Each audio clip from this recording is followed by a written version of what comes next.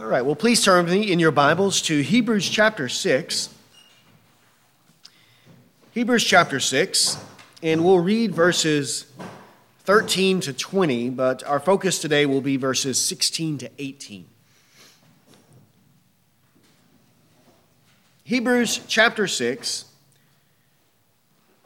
verse 13 says this: "For when God made the promise to Abraham, since he could swear by no one greater, he swore by himself, saying, 'I will surely bless you, and I will surely multiply you.'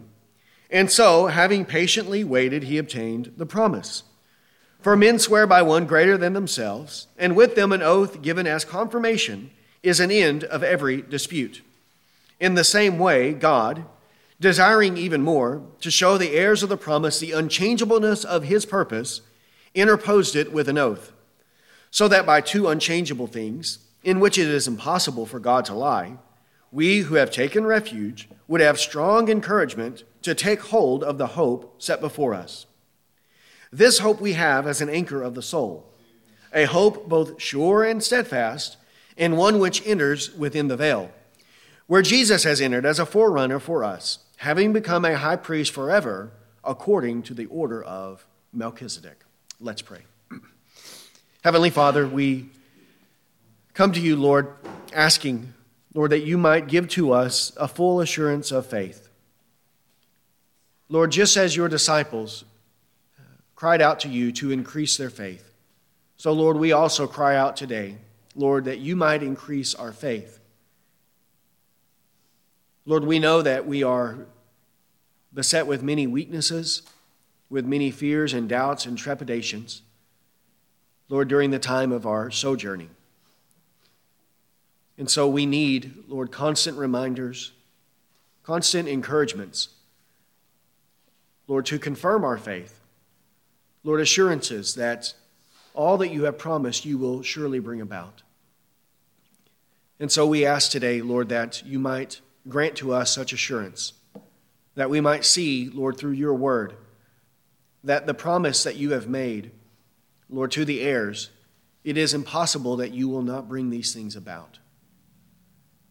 And that, Lord, we must endure and wait patiently. But those who do wait patiently will receive the outcome of their faith, the salvation of their soul. So, Father, we ask that you would give to us even greater assurance, Lord, that it might be even more certain to us. And that, Lord, you would do so through your word. Please build up our faith. And it is in Christ's name that we pray. Amen. Well, we began this passage last week where the apostle is seeking to strengthen the faith of the church.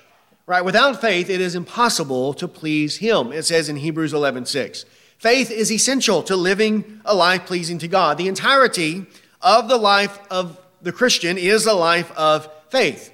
The righteous shall live by his faith, it says in Habakkuk chapter 2.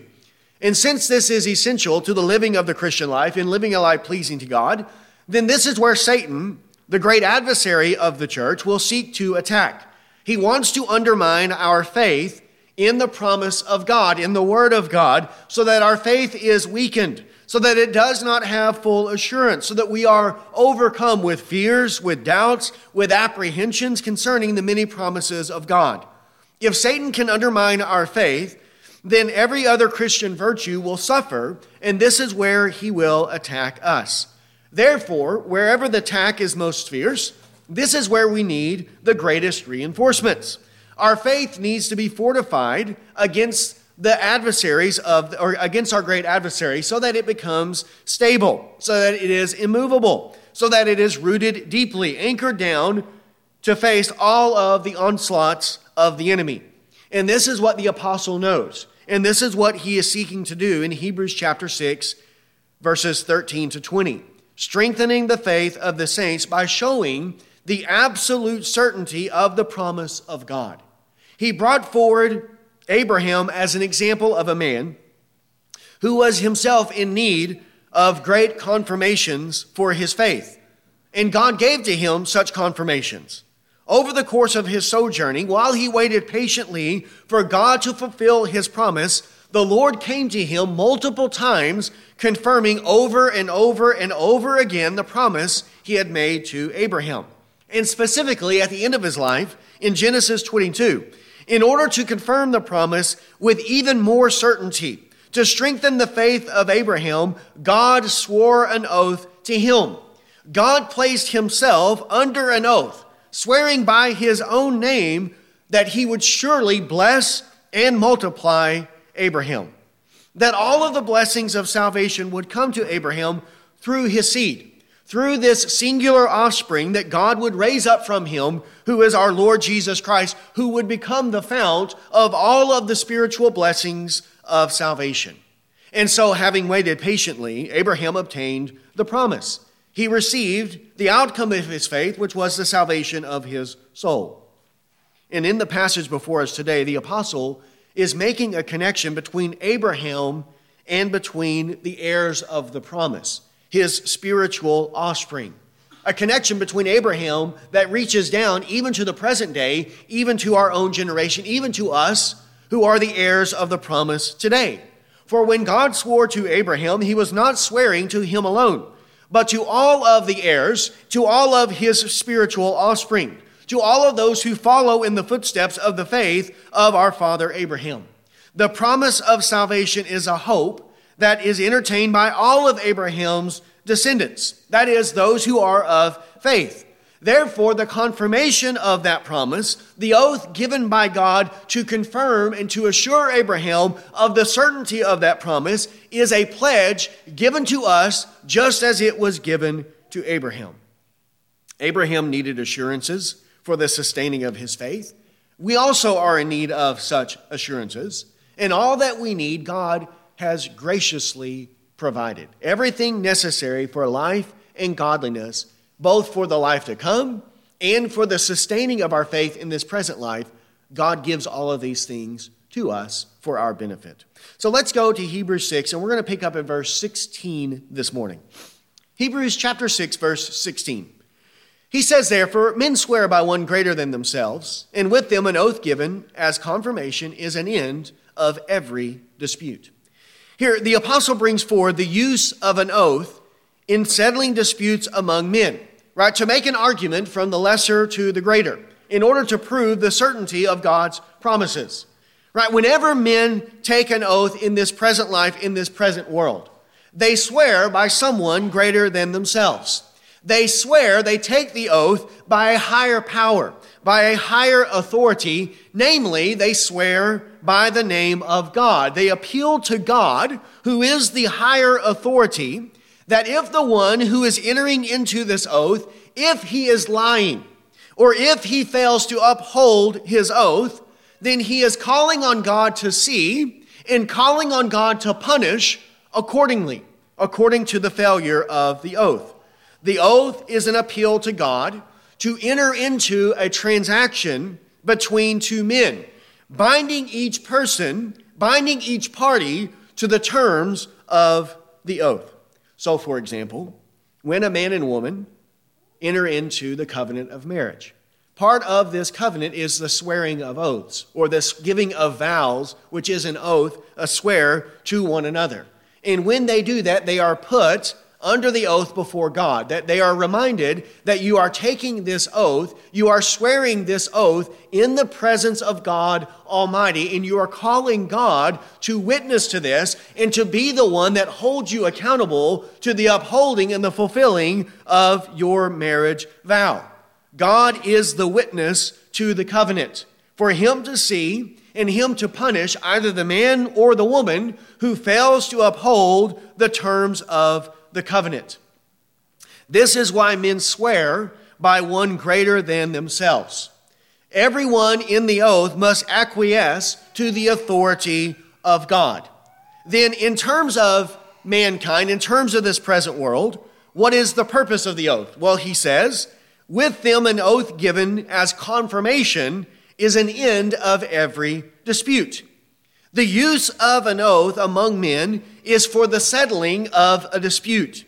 When one man says one thing and another man says another thing, and there is no evidence by which to determine who is in the right and who is in the wrong, right? Unless there is a way to settle the dispute, it will end in endless strife, endless fighting, constant bickering and turmoil because there's no way to bring an end to the dispute. In such cases, an oath is necessary to bring an end to the dispute. The oath is given to bring assurance to the truthfulness of the word spoken. And when a man takes an oath before God, especially if it's a God-fearing man. Now, of course, in terms of this present world, all of this is contingent upon men who fear God and men who are truthful to their word. But generally speaking, this is the case, and the maxim is true, and that is what he is bringing forward. When the man takes the oath, when he swears to God that his testimony is true, then that settles the dispute. That is the satisfaction that is needed, the guarantee that is given to bring an end to the dispute. The general rule then among men is that the oath confirms the word of the man. The oath gives the assurance to all of the parties involved so that the dispute is settled without violence, without strife.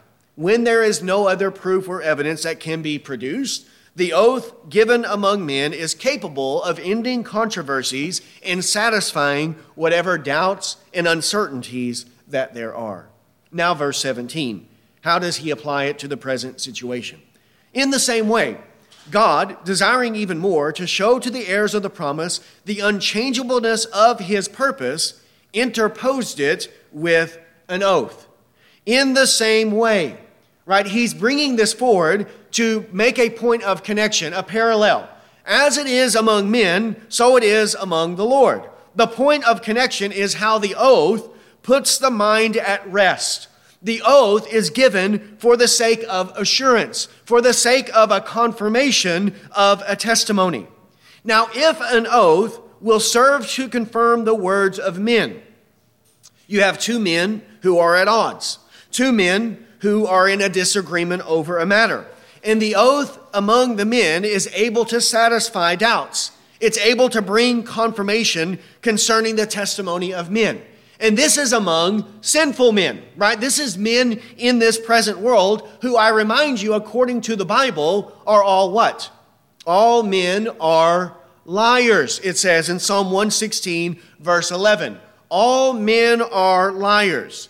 And yet, among all men who are by nature liars, men who are adverse to the truth, yet lying men will speak the truth when they are placed under an oath, so that we can have confidence in the word of the man when he swears by the higher authority. Now, if that is true among men, then how much more confidence can we have in the promise of God when God swears, when God takes an oath that he will fulfill the promise that he has made to a man? His oath is a confirmation of his word. And in contrast to men, God is not a liar, but God is the fount of all truth. It says in Numbers 23:19, God is not a man that he should lie, nor a son of man that he should repent. Has he said, and will he not do it? Or has he spoken, and will he not make it good? Titus 1:2 says, God who cannot lie. God cannot lie. So his word is certain and sure. But then when he adds his oath to that word, it gives even a greater confirmation of the certainty of the word of God. Just as man takes an oath to give assurance to the truthfulness of his word, in the same way, God took an oath for our benefit, to serve as a further confirmation of the certainty of his promise. In the case of men, when they swear by one greater than themselves. We swear by God, but God cannot swear by anyone greater than himself, because there exists no being that is greater than God. He is the greatest, the highest, the most glorious of all beings. He cannot swear by one greater than himself, because there exists no one who is greater than God. So who does God swear by? He swears by himself. He swears by his own name. He puts his own name, his own reputation on the line, right, in order to confirm to us the assurance of the promise. Remember what it said in verse 13. Hebrews 6:13. For when God made the promise to Abraham, since he could swear by no one greater, he swore by himself, saying, I will surely bless you, and I will surely multiply you. Now, what is the reason for the oath? Well, notice what he says there in verse 17. God desiring even more to show to the heirs of the promise. What motivated God to swear the oath to Abraham and to his spiritual descendants was his desire. God had a desire. There was a purpose that God wanted to accomplish. This idea of God entering into an oath did not originate in the mind of Abraham. It did not come from the mind or will of man. Abraham did not enter into terms of agreement or enter into a negotiation with God and tell the Lord, right, that all of this seems good and great. All of these promises that you've made to me, they sound very wonderful. They sound very great. But I can't believe these things unless you give me your word. Unless you swear to me, unless you enter into an oath, then I'm not going to believe these promises. But if you will give me your oath, if you will give me your word, if you will swear, then I will believe these promises. Did Abraham negotiate with God in such a way?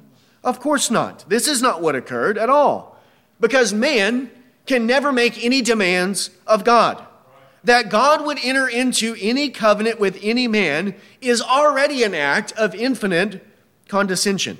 It is already a display of the grace and goodness of God. And yet here, because God is so kind, so gracious, so loving, so generous, because he knows the nature of Abraham, he knows our frame, he knows that we are dust, he is aware of our weaknesses, he knows how shaky and how unstable our faith can be. He sees us in our helpless condition. And he himself says, what can I do? What can I do in order to confirm them, in order to stabilize them, in order to give to them even greater confirmation of my promises? This is what God desired to do, to give to Abraham the greatest assurance possible for the sake of his faith and the faith of his people, to bolster our faith, to give it even more stability. God took an oath to man. Right? Can you imagine that? That God himself would put himself under an oath, under an obligation, willingly to man, even though his word is already sure and certain. His purpose to bless Abraham and his descendants had already been declared when he gave the promise to Abraham. Yet he added the oath to the promise in order to grant a greater confirmation to the heirs. Now, we must be reminded that when God does such things, his gracious actions toward men, it always comes from his will, his desire, his sovereign pleasure. All the grace of God given to sinners. Is God giving an oath to Abraham? Is this an act of his grace? Is it an act of his mercy, his kindness, his love, his generosity to Abraham? Of course it is, because it's not something that Abraham has merited. He did not earn this. He did not deserve it. God freely gave it to him. And all of the grace of God, all of his mercy to sinners must come from his sovereign will. It always originates in God, in his goodness, in his grace, his love, and his mercy that comes to man because of the purpose of his sovereign will. It is never prompted by some goodness that God sees in man. We read earlier, and we'll read it again, Titus chapter 3. Titus chapter 3.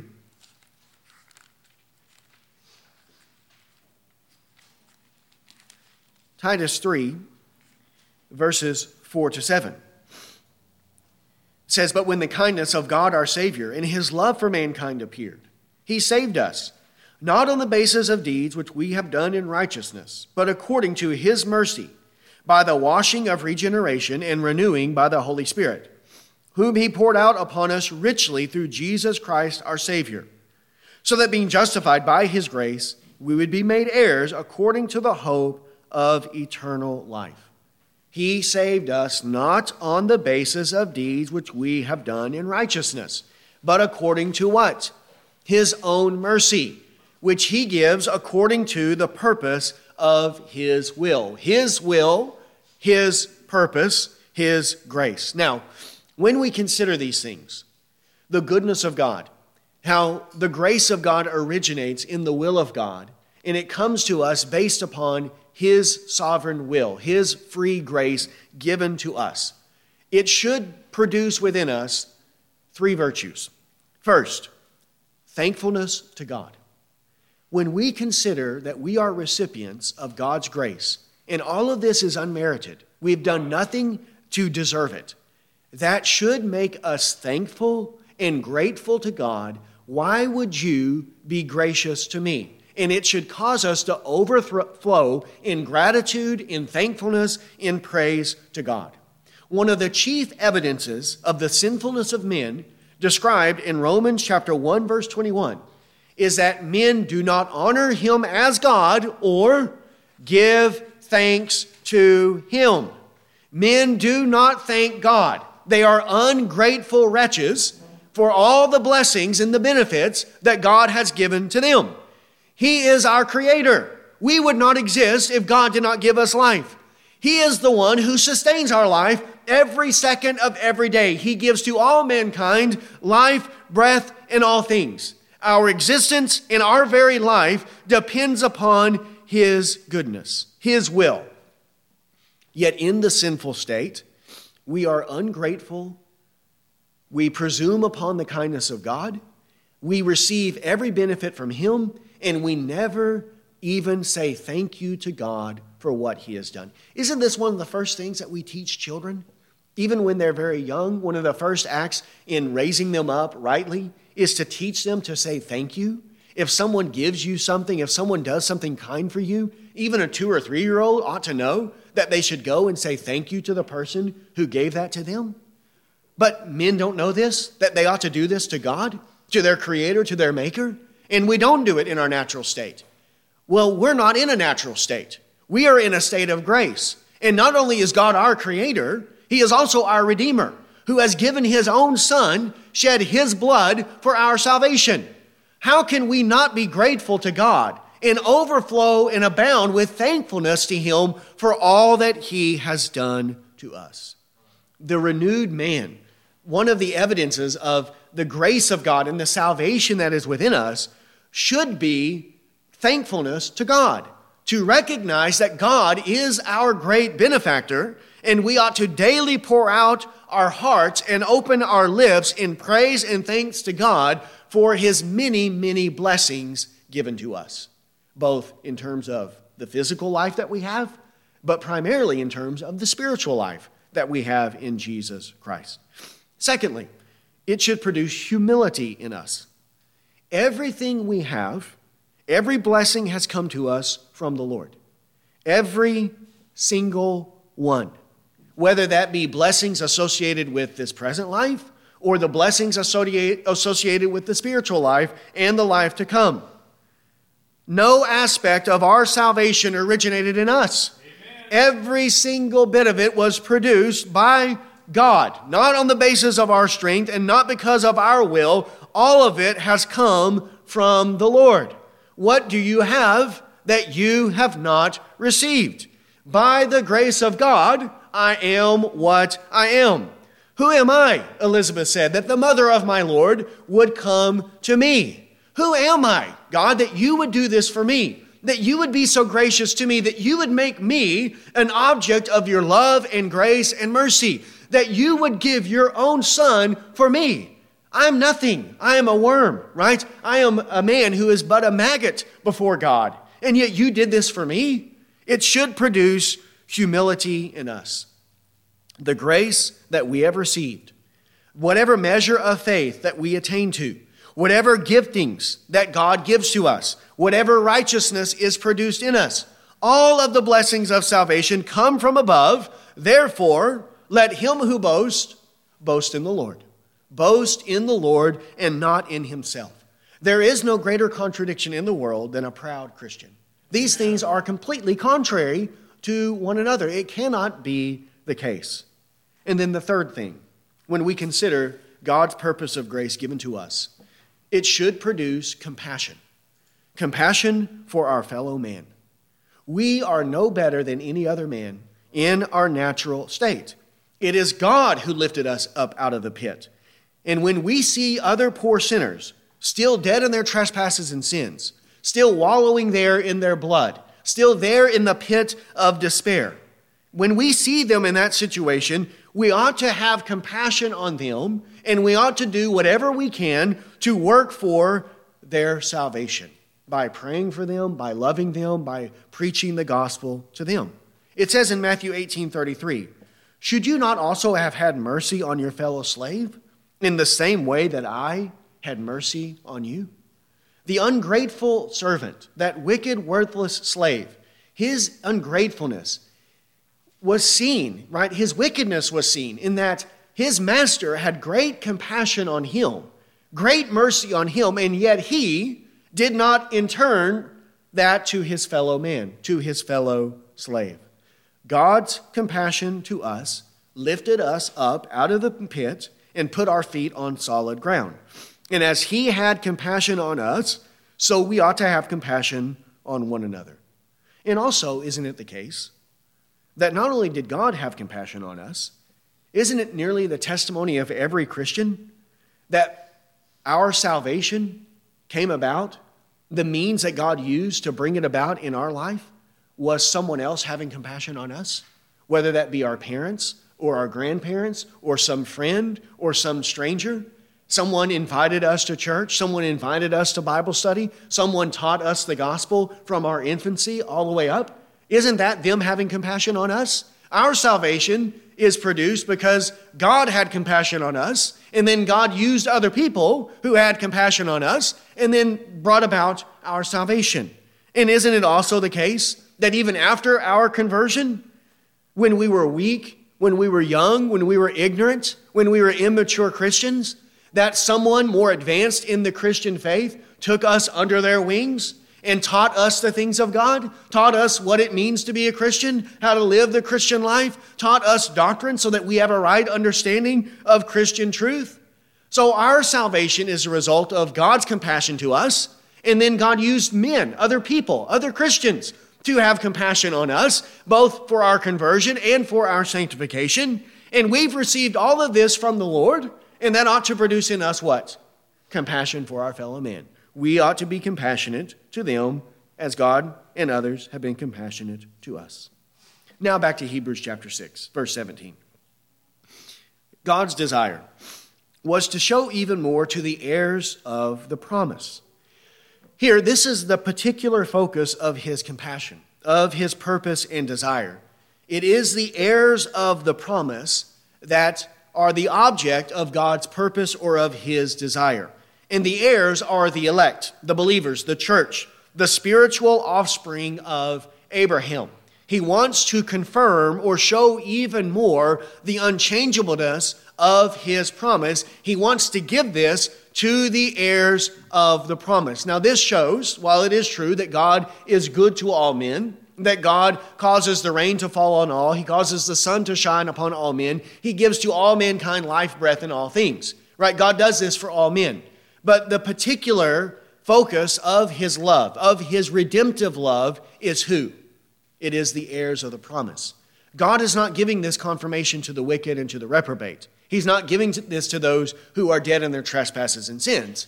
He is giving it to the church. He is giving it to his people. They are the specific focus of his redemptive love. Galatians chapter 3.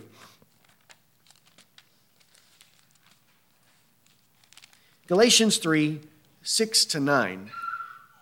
These, the heirs of the promise, are the spiritual descendants of Abraham, those who are of faith.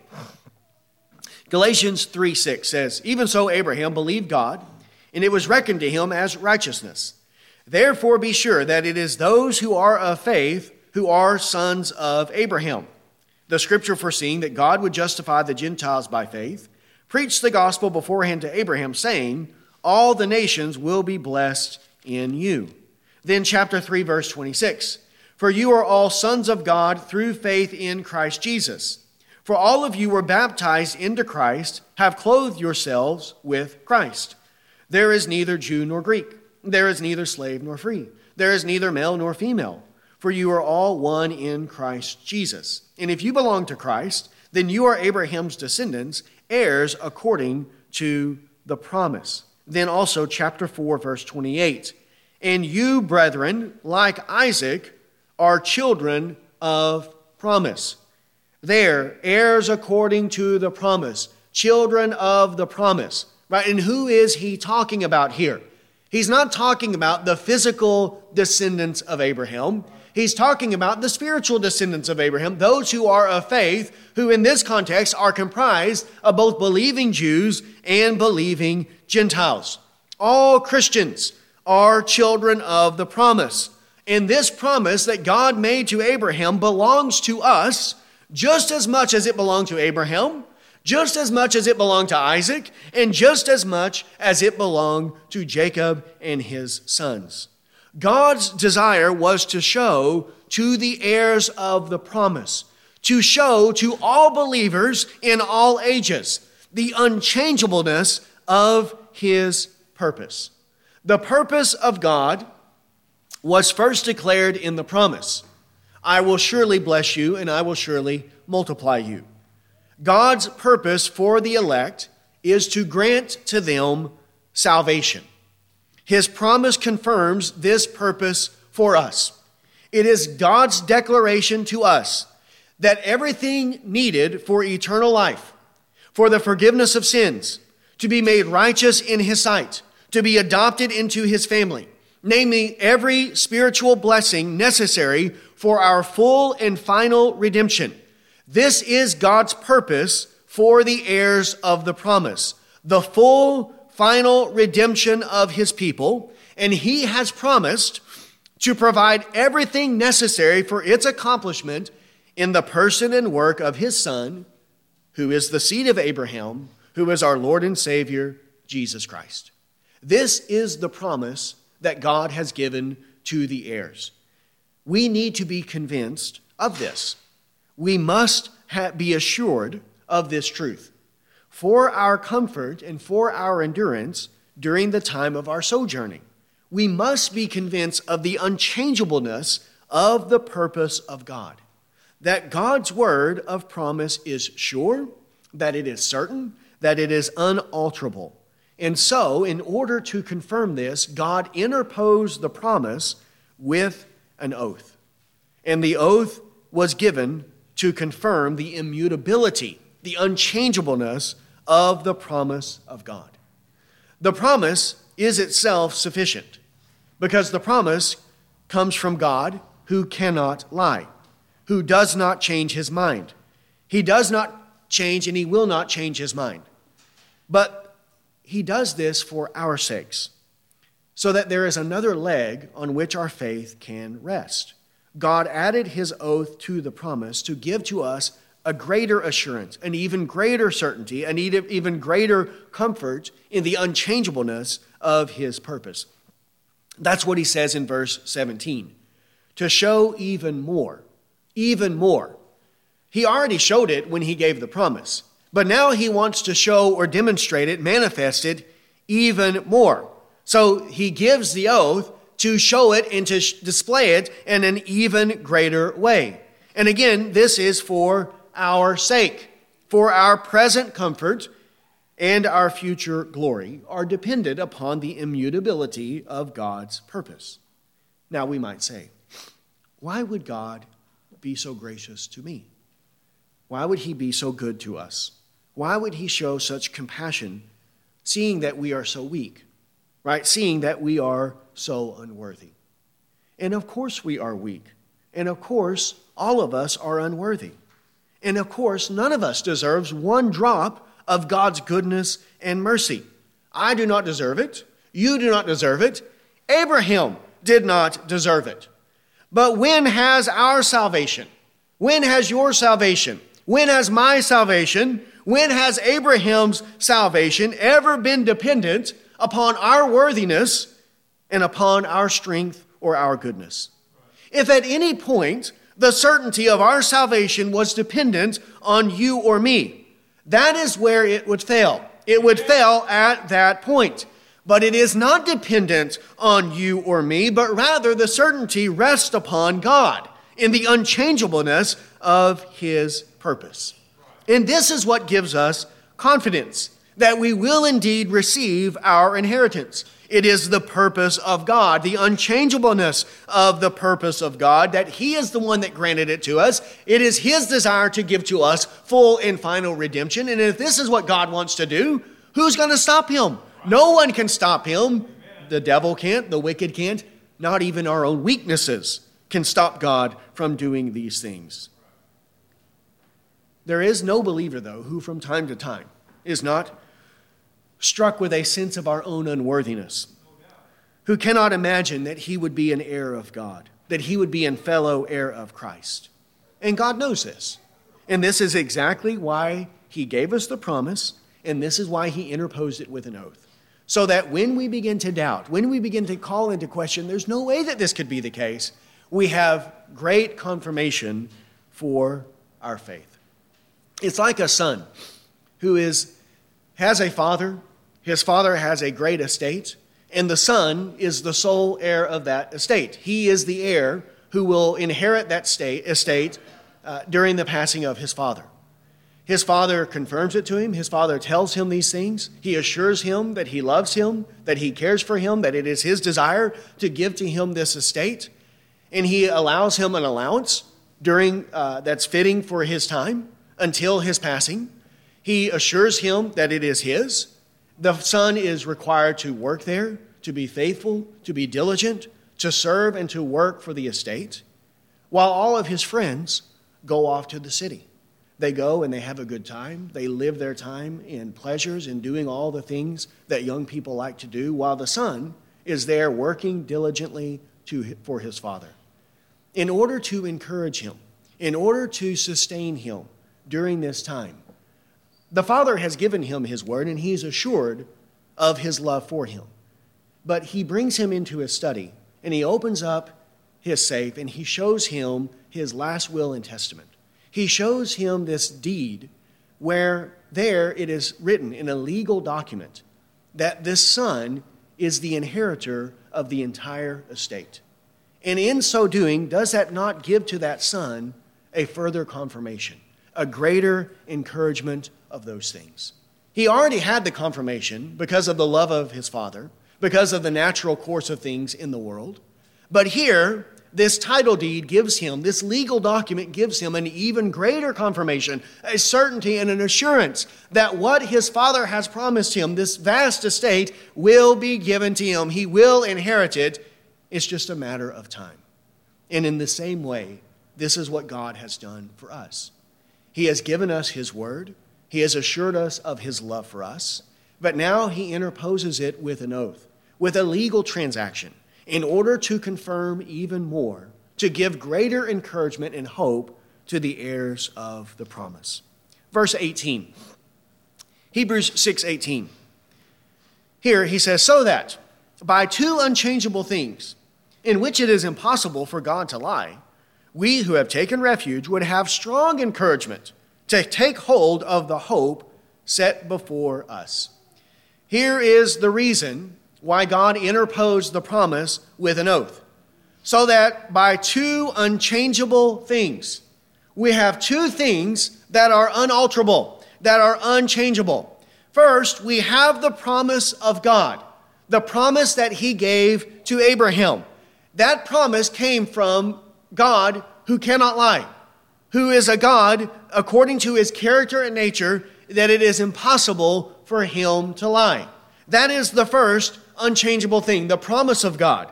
Then we have the second unchangeable thing, which is the oath of God. And the oath of God also came from the same God that gave the promise. And what is true of the character and nature of God when he gave the promise is still true of the character and nature of God when he gave the oath, in that God cannot lie. So we have abundant reason. We have two unchangeable things, the promise and the oath given to us by the God who cannot lie, that it is impossible for him to lie. It is contrary to his very nature. Just like the sun. The sun gives light and heat. These properties belong to its nature. It is impossible for the sun to give off darkness and to give off cold. It will not happen because it's contrary to the nature of the sun.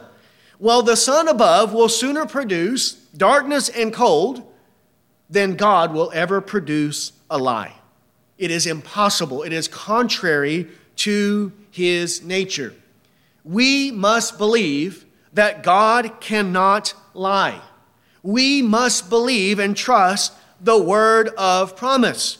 We must be assured of the unchangeableness of his purpose. Sin entered into the world because man believed God was a liar. Because Adam and Eve doubted the promise of God, doubted the threats of God, that his word need not be trusted, that his purpose declared to them was mutable, that it was subject to change, that yes, Satan told them, yes, God has said these things, but what God has said is not true. You will not surely die if you take of the tree of the knowledge of good and evil. Actually, God lied to you. He swindled you. He bamboozled you. But I'm telling you the truth, and you should listen to me. And they doubted God. They did not trust God. In what they did, are they not showing that they believe God is a liar, that his word cannot be trusted? In this sin, this original sin, from Genesis chapter 3, the nature of every sin is the same. It is doubting, disbelieving the word of God. A lack of trust in the faithfulness of God, in the unchangeableness of the word of God. So we need strong encouragements to believe God. This because of our weaknesses. Because we are beset with fears, with doubts, with trepidations. We need strong assurance to sustain us during the time of our testing. The spirit is indeed willing, but our flesh is weak. And we will be tempted to grow weary. We will be tempted to despair, to lose hope. And God knows that we need strong encouragements. And this is why he confirmed his oath, or his promise with the oath, to give us this assurance.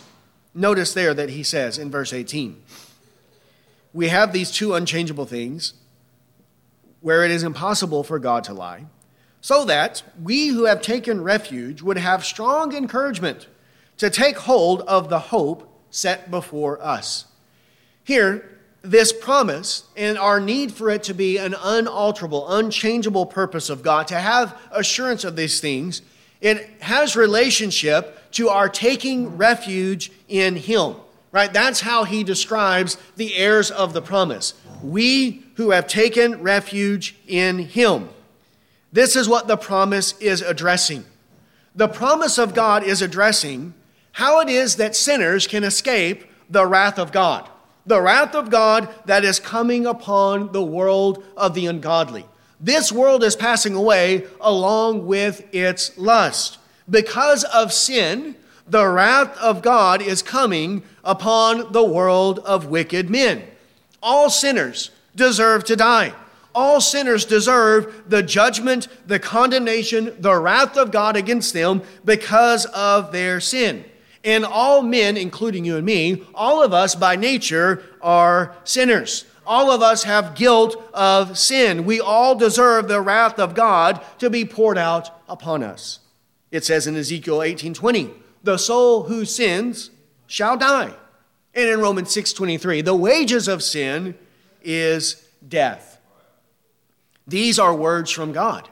These are promises from God, threats from God, and God cannot lie. They are declaring his purpose and what God will do to everyone who is wicked and who is unbelieving.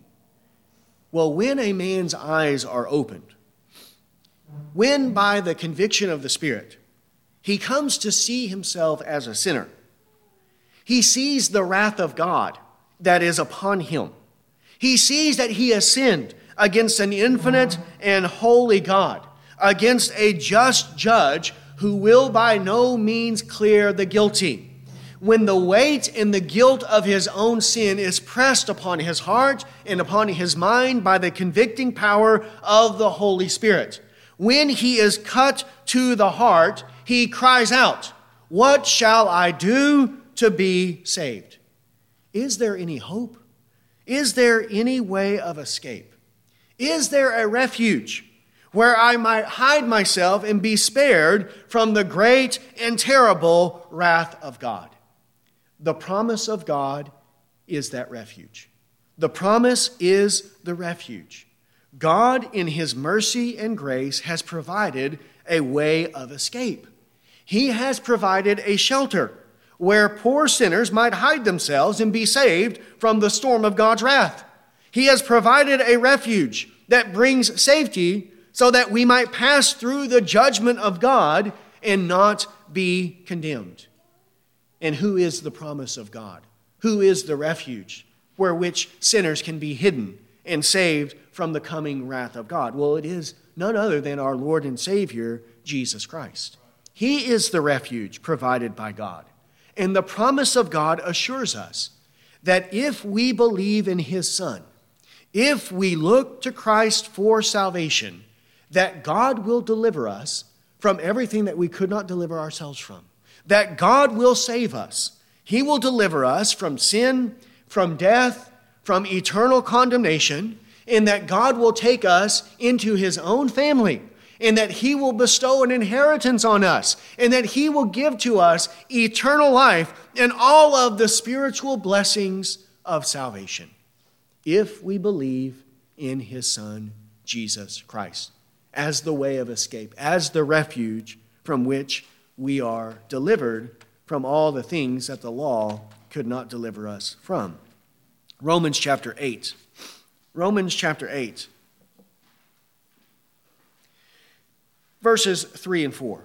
For what the law could not do, weak as it was through the flesh, God did, sending his own Son in the likeness of sinful flesh, and as an offering for sin, he condemned sin in the flesh, so that the requirement of the law might be fulfilled in us, who walk not according to the flesh, but according to the Spirit. The law could not deliver us. The law could not provide a refuge for us. Our own futile works of righteousness are no shelter from which we can hide ourselves from the storm of God's wrath. What is the only way that we can be delivered?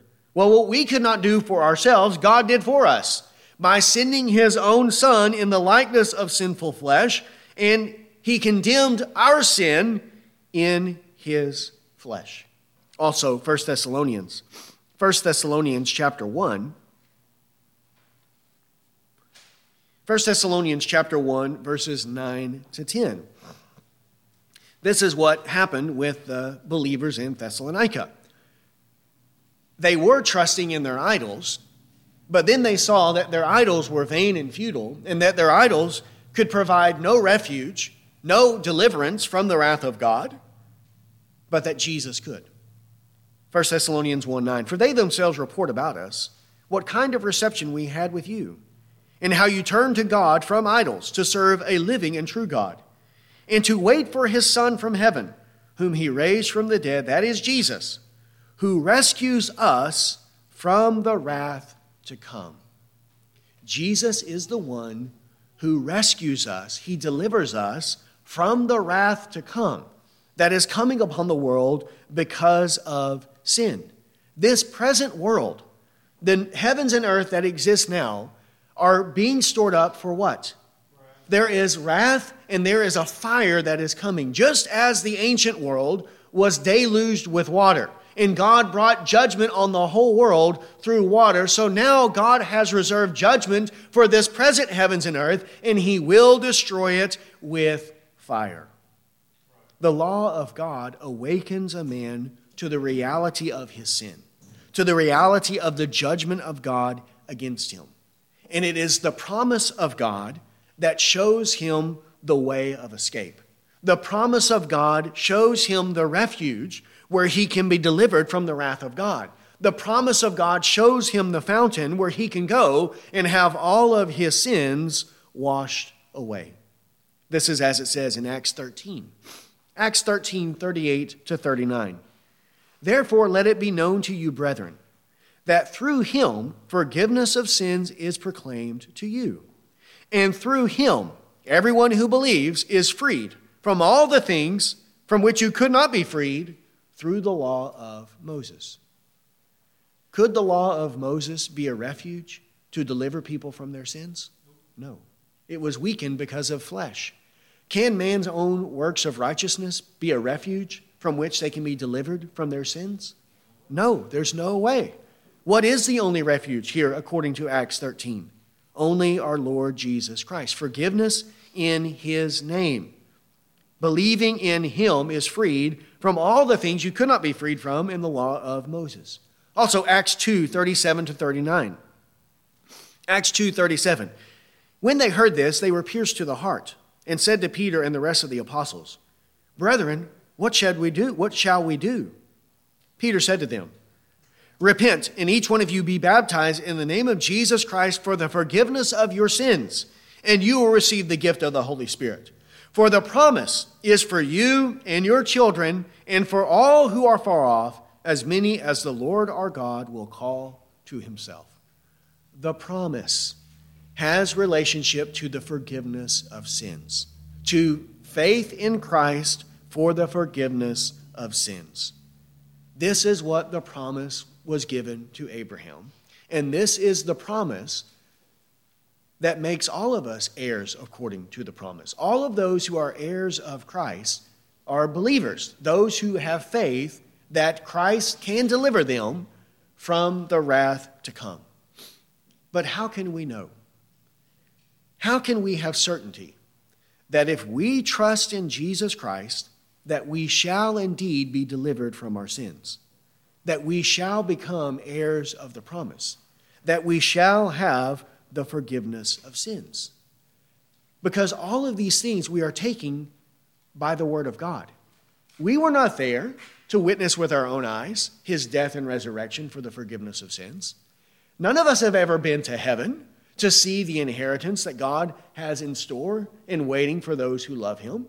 None of us have ever experienced yet the fullness of eternal life. None of us have been there and seen those things. Everything we're taking in relationship to our salvation and to our inheritance, yes, we have pledges, we have the beginning of these things in this life, but the full consummation of them, it awaits the life to come.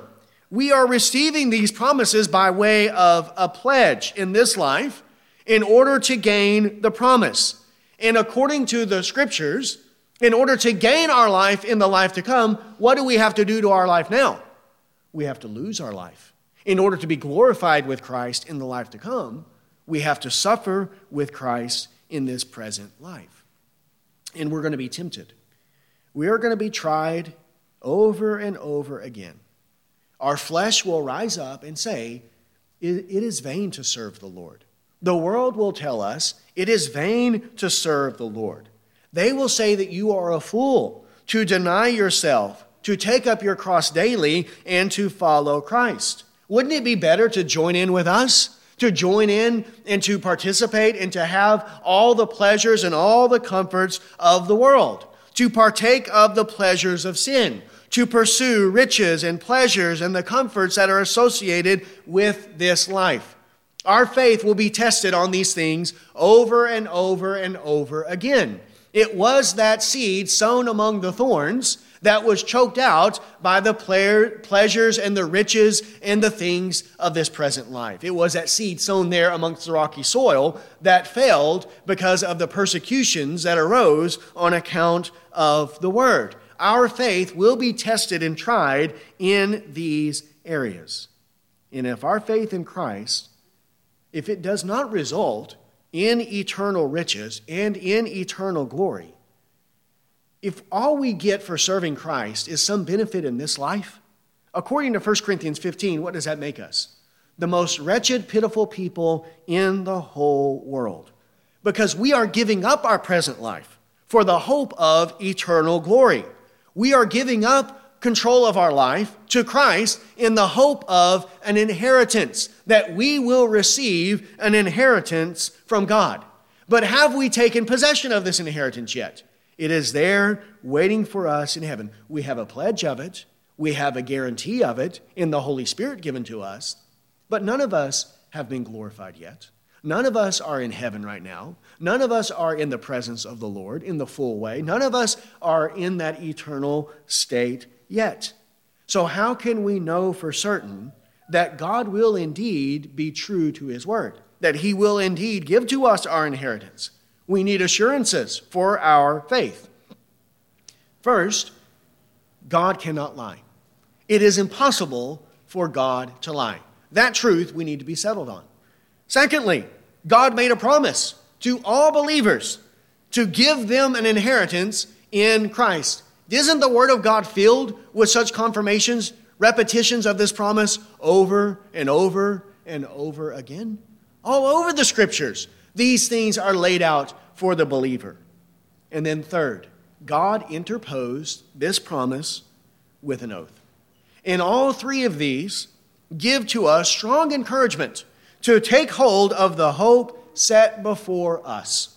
The life of faith is a continual embracing of the promise of God, taking hold of the promise of God, clinging to Christ because of the hope of eternal life in him.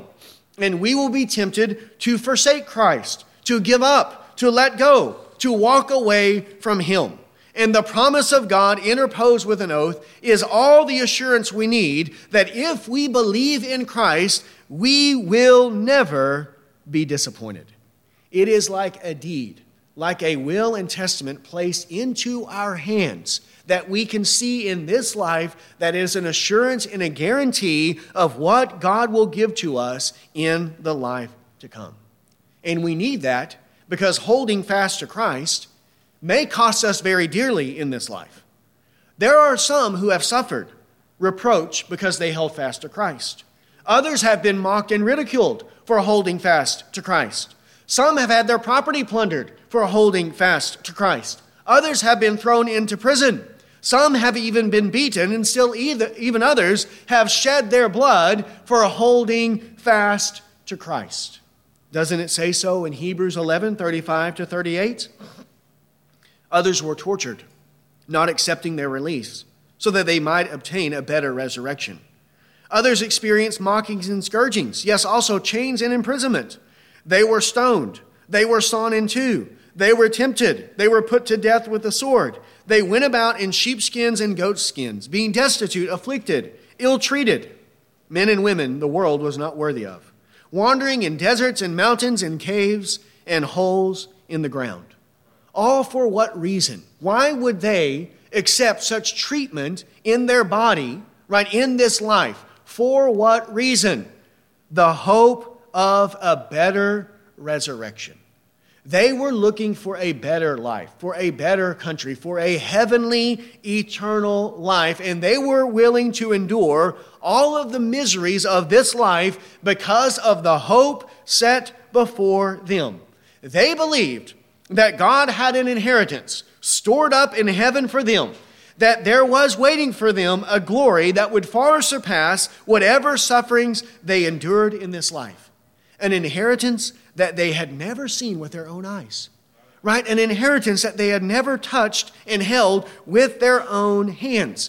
One that they had not taken possession of, yet this inheritance was for them more real and more valuable than their very lives. And it was given to them by a promise. It was confirmed to them by an oath. God gave a pledge to them. He confirmed it to them. He made it certain to them, and they took hold of it by faith. And that same inheritance is waiting for who? It's waiting for you and for me. And the same promises interposed with the same oath that confirmed this inheritance for them, that same promise is given to us, and that same oath is interposed on our behalf, for our comfort, for our assurance, for our encouragement in this present life. So do we have valid reason to forsake Christ, to turn away, to give up, to say it's not worth it? No way. No, we don't have any valid reason to do so. So then let us press on. let us run the race with endurance. Let us hold fast to our confession. Let us cling to Christ alone and live by faith in him, and know for certain that at the end there is waiting for us a crown of righteousness that the Lord will reward to all of those who long for his appearing. We must press on, and we have good reason to press on. Right? The Christian life, we don't believe in blind faith. Faith that is baseless, or that has no basis or no reasonable, rational element. Right? We believe in a rational faith, a reasonable faith, because it's based upon whose word? It's based upon the word of God. God who cannot lie. Impossible for him to lie. And we will take men's word and believe that they will be true to their word. But why will we not take God's word? No, we have every reason to believe that we will receive our inheritance and all the encouragement that we need to overcome whatever traps, whatever snares, whatever pitfalls are before us. We have every reason to press on. So then, let us look to the author and the perfecter of our faith, the Lord Jesus Christ, who also had to do this. And he did it for the joy that was set before him. He was willing to endure the shame of the cross. So let us then press on through many tribulations until we enter into the kingdom of God. Let's pray. Heavenly Father, we come to you, Lord. We're so grateful for all that you have done for us. Lord, that you would condescend to enter into a covenant with your creatures. And Lord, not with creatures who were grateful and thankful to you, but Lord, creatures who had rebelled against you, who had turned and who had committed treason against you. Lord, that you would bring about redemption for them. Lord, that you would grant to them such assurances of your love and of this salvation that you have promised for them. That you would send your own Son to come and to die on the cross for their sins, to be raised for their justification, to take up this role of high priest and be a mediator on their behalf to reconcile them to you. Lord, why would you do these things for people who are so wretched, Lord, as we are? And yet, your gospel teaches us so clearly that this is exactly what you have done for poor sinners.